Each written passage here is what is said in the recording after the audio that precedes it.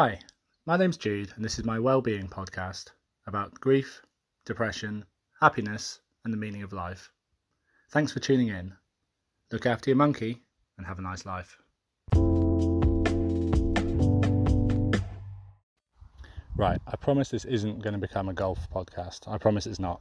But I've just started playing another round of golf after the last one where I recorded a couple of segments and had a really good round, the best round ever in fact.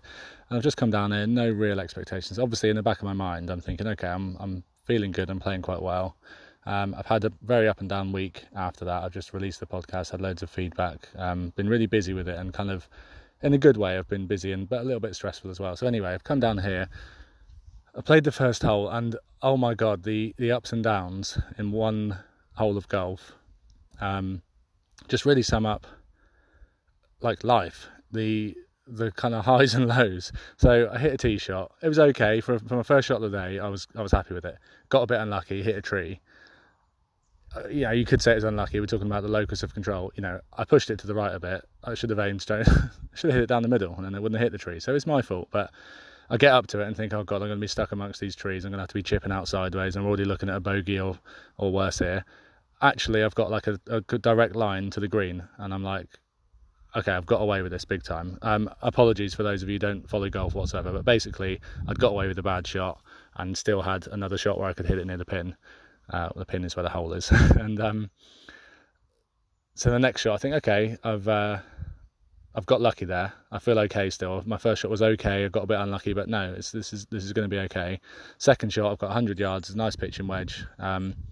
What I didn't account for though is my follow through was kind of hampered slightly, and I think that put me off. So I hit a bad second shot, 100% bad, up level with the pin, but way out to the right in the rough, where the grass is longer and it's going to be hard. So suddenly I'm thinking, and this is thoughts coming into my head. This is the reason I'm thinking this will be relevant for people. Thoughts coming into my head are, oh God, I'm not playing well.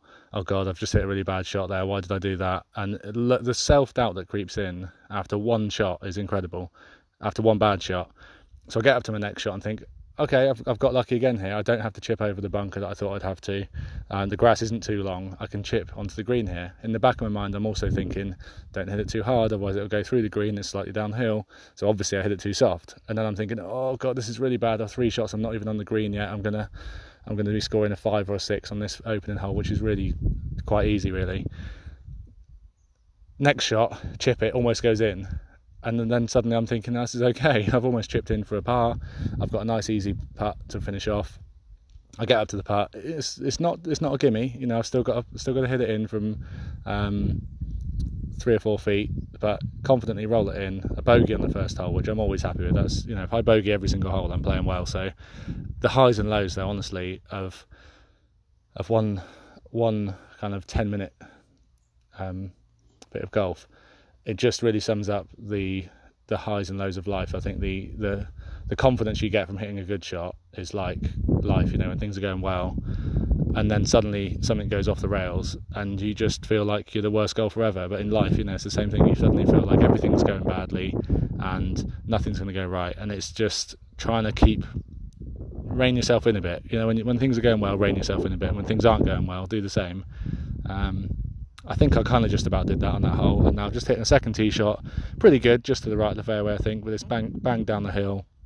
Probably got a nice shot in, so I'm going to carry on playing golf and stop talking to you about it, because those of you who don't like golf are probably tuned out by now. But anyway, I just thought that was a nice little microcosm of life summed up through sport.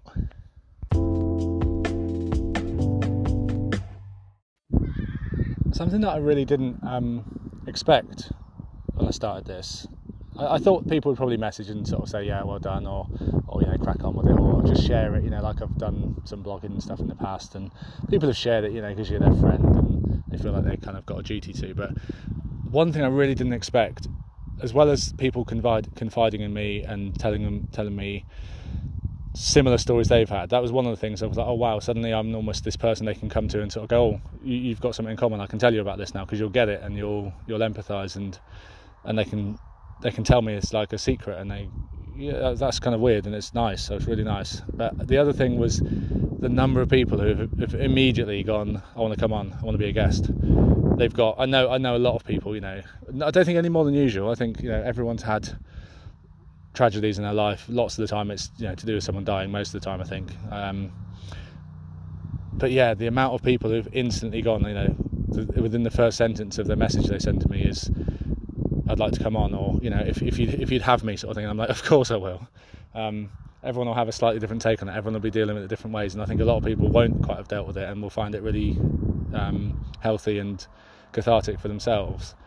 And then it's just like a everyone wins situation, because it'll feel good for them. It'll feel really good for me to share my story and chat to them and help them kind of talk through it, almost like a counsellor, I think. But yeah, it's just that's just really kind of struck me, that just everyone wants to talk about this stuff. It's just they need a platform. You can't talk about it in everyday life. People say, oh, you need to talk more. It just doesn't work. You can't just, in the middle of the day, oh, what are we doing today? Should we go to the shops? Oh yeah, we need to get some bread. Oh, by the way, can we talk about that time my nan died? It's just weird, isn't it? It just doesn't happen. And I think it's important to have these kind of places, or just times in our lives, where we kind of deliberately look at things like this, just out of, in a little bubble, out of normal life, out of everyday mundane everyday activities, sort of thing. This is separate. I think you need to carve a special time, and it doesn't have to be. I think sometimes it's nice, just go for a walk or something, and then you'll naturally talk about it with someone, or just go somewhere where they used to go, or go for a coffee in the shop they used to like or something, and these things will just come out. If you go with the right people and you want to talk about it, you don't need to force it at all. I don't think you need to go. Let's go. I don't sort of go, let's go and talk about Vic with someone, but I think that's what it'll be. That it's just kind of a natural thing that hopefully people are more comfortable talking to me about now, because I know a lot of people have found it really hard to sort of broach the subject with me, because I've been very closed about it.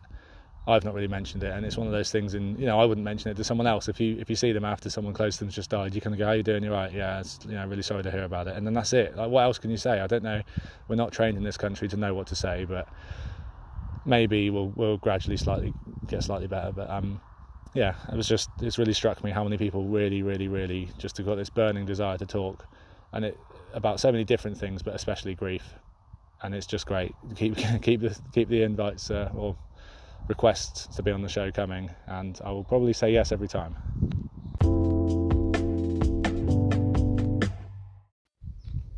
Maybe there's something in this, the amount of people who've messaged me telling me their own stories. I've just thought it's all messages, private messages mainly. A few people have commented, publicly to share it and stuff, but a lot of them have been private messages, and they've told me something really personal and kind of secret. And I'm thinking they probably wouldn't tell me that in real life. If I sat down, we're having a coffee in between, work or something in a break, I don't think they'd open up, and I don't think I'd react in the same way. I'll tell them that the stuff that I'm saying here. I think there's a safety behind a screen, or behind the other end of a phone, a mobile phone, even a phone call. I've had a couple of phone calls, but generally it's been people writing. And I think it allows you to gather your thoughts. It allows you to retype things if you don't quite like how it looks. It allows you to pause before responding to people. And I think there's a real power in that, and in having the time to kind of breathe and think. And then you don't have to respond straight away, do you? You can leave it 6 hours, you can leave it a whole day, you can leave it a week. You can respond immediately if you want to, depends on how you're feeling. And I think there's something to be said for that. I think the message that is out there about mental health is all about you've got to talk, and it's all about kind of real life talking, going for a coffee and having a talk in face to face. And it's really hard. And I was talking to my mum the other day, actually, when she phoned me up about this, and I said to her, I kind of explained that when you're feeling low, or when you're feeling depressed even, the last thing you want to do is talk to someone. Honestly, you want to curl up in a ball. This is for me anyway. I wanted to curl up in a ball and not have anyone enter my little world. The kind of one of the low points was where a friend of mine was visiting, and he wanted to basically pop by and see me. So I kind of hid in my bedroom, and I hadn't, and I still haven't at this point, got any blinds sorted in that room, because it kind of everything got put on hold a little bit when Vic got ill, and we kind of half decorated, and then there's a couple of rooms that just haven't been quite finished, and my bedroom is one of them. And there's no blinds in there, and I hid under the covers basically. And he came and rang on the bell, and I ignored it. And I think he came and knocked on the window, and probably looked in. And I think he saw me in there, and I was like, I just couldn't face him. I just didn't want to see people. There was nothing particularly going on that was that bad. Even it was just the mindset I was in was, please just leave me alone. I just want to be in my little cocoon. And maybe talking another way would have kind of got through to me a little bit. I don't know. I just didn't want to talk to anyone. But I think face-to-face interaction is so hard about these kind of things. And I think when you remove it one or two levels, whether it's on the phone, whether it's just listening, just listening is a form of communication. Listening to this and then responding 2 days later, and you go, oh, I really liked what you said about that, or can you talk more about this? And it's making me think that, like I say, the public discourse about we just need to talk, help each other out, ask your mate how he's doing. I just don't agree with it. I just don't think it works. I don't think it's changed much. And my view on it right now is, yes, we need to talk, but in a different way. We need to instigate conversations differently. We just need to maybe just put stuff out there like this that people can listen to and absorb and react to in their own way. And you don't have to kind of force someone to open up. That's the problem, I think. It's like, come on blokes, come on lads, let's in the locker room, let's talk about our emotions. Just fuck that. That's not going to work. Do you know, it looks good on an advert. How often does that actually work in real life? Men or women, but especially men. I mean, women, I don't know. I'm not a woman, I don't know. I don't understand. I don't understand them. I don't understand what they talk about over coffees and stuff. So maybe women are a lot better than this, but I know blokes they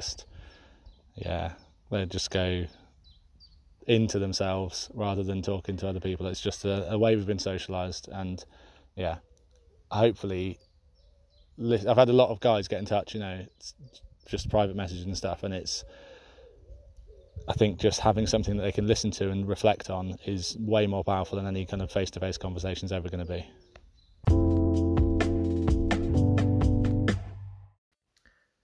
So at the time of recording this, I think 4 episodes have come out, and I'm having a little look at the stats of who's been listening, how many people are listening, how many people are clicking the website or commenting on Facebook each day. And I'm reevaluating. I think I did some blogging on football when I left university. This is probably 10, 15 years ago. And I was always obsessed with the numbers, with the how many viewers am I getting? How many clicks am I getting? This article got 1,000 views, or this one has been picked up by someone else who's shared it. Or I was spending a lot of time networking and doing a lot of things which weren't actually writing about football. I was doing so many things, on the website, or doing some search engine optimization, and some of that was useful. Some of it did actually lead to another job. I was selling fancy dress products on the website with a friend of mine for a little while, and some of those skills were useful, and I'm probably still using some of those skills now. But overall, that was about trying to grow it and trying to network a lot and everything. And I started this whole project as a very inward-looking thing, and then I was it's conflicting the whole time with also wanting it to grow. And I think I said in episode 2 or 3. I'm being completely honest. I want this to grow. I want this to be really successful. I'd love it to, become maybe another source of income, but especially, something which grows and is seen by hundreds or thousands of people. And, I get some kind of notoriety, or I get sort of, whether it's actually a career, but, a kind of a hobby or something that I'm really focusing on and spending a lot of time on.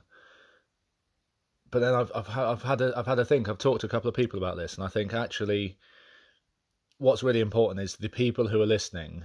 They're not just skimming over. They're not just reading the first 3 lines of an article and clicking off to another website or something. They're really connecting. They're sending me messages. They're phoning me up. They're having conversations on video calls or in real life. And they're also people who I know, who I value in my life. Some people I know really well. Some people I just come across at work or in, briefly. I might see them once every month or once every year or something.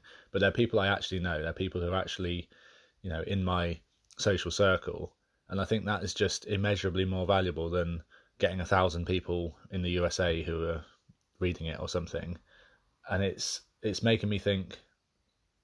It's making me rethink it a little bit. I would still like it to grow. I would still like all those other things, but that's one of those things that I think I said it right at the start. It will happen organically if people are sharing posts and stuff. If it's good quality things that's resonating with people, that will happen. And I've really taken my eye off of all of those ways to kind of try and grow it at the moment. I'm just thinking it needs to be authentic. If it does grow it, it's great. If it doesn't, that the value is in that itself anyway.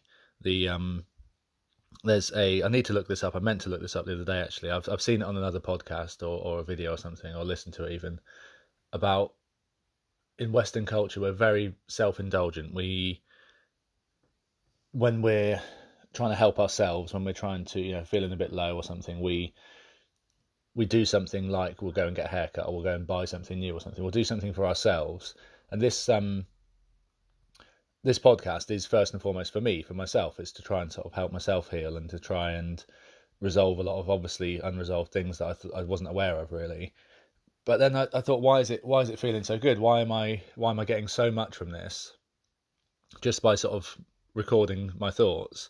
And it's because in Indian, I think it's Indian or definitely Eastern sort of culture, when they're feeling low or they need, for whatever reason, they want to make themselves feel better. Instead of going out and buying a new car or buying a new watch or a new phone or something, like we do here, we're very kind of materialistic and individualistic.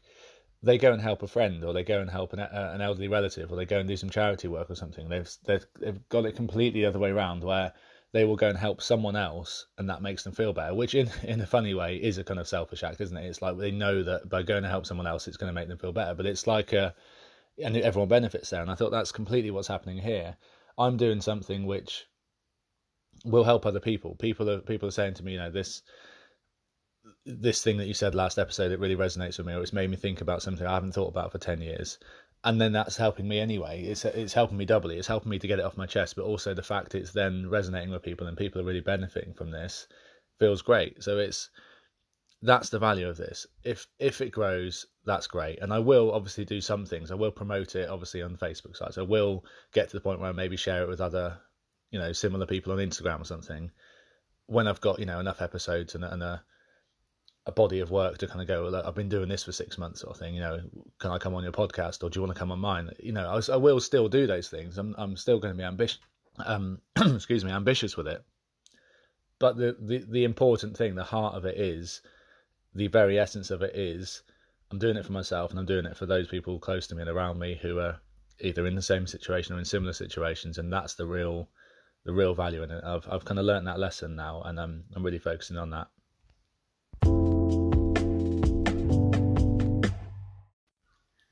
I'm going to keep this one a bit shorter. Hopefully it's been useful, just like the other ones. I'm hoping also by the time this one comes out, I'll have made some real good progress on the spare room. If you follow the Facebook site, you can see I've already posted 2 or 3 sort of updates. The next step at the time of recording will be clearing it completely so I can start painting it. I'm hoping to get some funding from somewhere to get some furniture in there and get some nice professional microphone recording equipment. And then get cracking with guest episodes, which obviously I've mentioned earlier in this episode. It's something that people have really reached out and want to be involved with it. I've got a lot of, as well as people saying they want to come on the podcast, I've got so many people, almost like too much in terms of you should do this or you can do this, which is amazing. And I'm trying to save it all and store it up. So if you have been one of those people who is contributing ideas or wants to contribute, physically with helping me with recording equipment or helping me with coming on the podcast, I really, really, really do appreciate it. And I hope that it hasn't come across as dismissive when I've sort of said, yeah, cool, I'll look at that later. It's just I've had so much, an overwhelming amount of people saying, I really want to support this podcast in whatever way. So yeah, hopefully, when this comes out, I'll be a little bit further along that journey and somewhere nearer to getting guests on. I also realised, I think on episode 1, I promised a list of about 15 different things that episodes would be about, and I probably haven't even touched on any of them yet. The list of things in my notebook for the Monkey Chamber is just growing and growing and growing daily. I will begin, I think, once I've got all of the kind of scrambled thoughts out off the top of my head. I am going to start having sort of focused episodes on specific topics, and then really go into depth with those. But at the moment, it seems like these ones are resonating with people anyway, so that's good. Anyway, catch you all soon. Bye bye.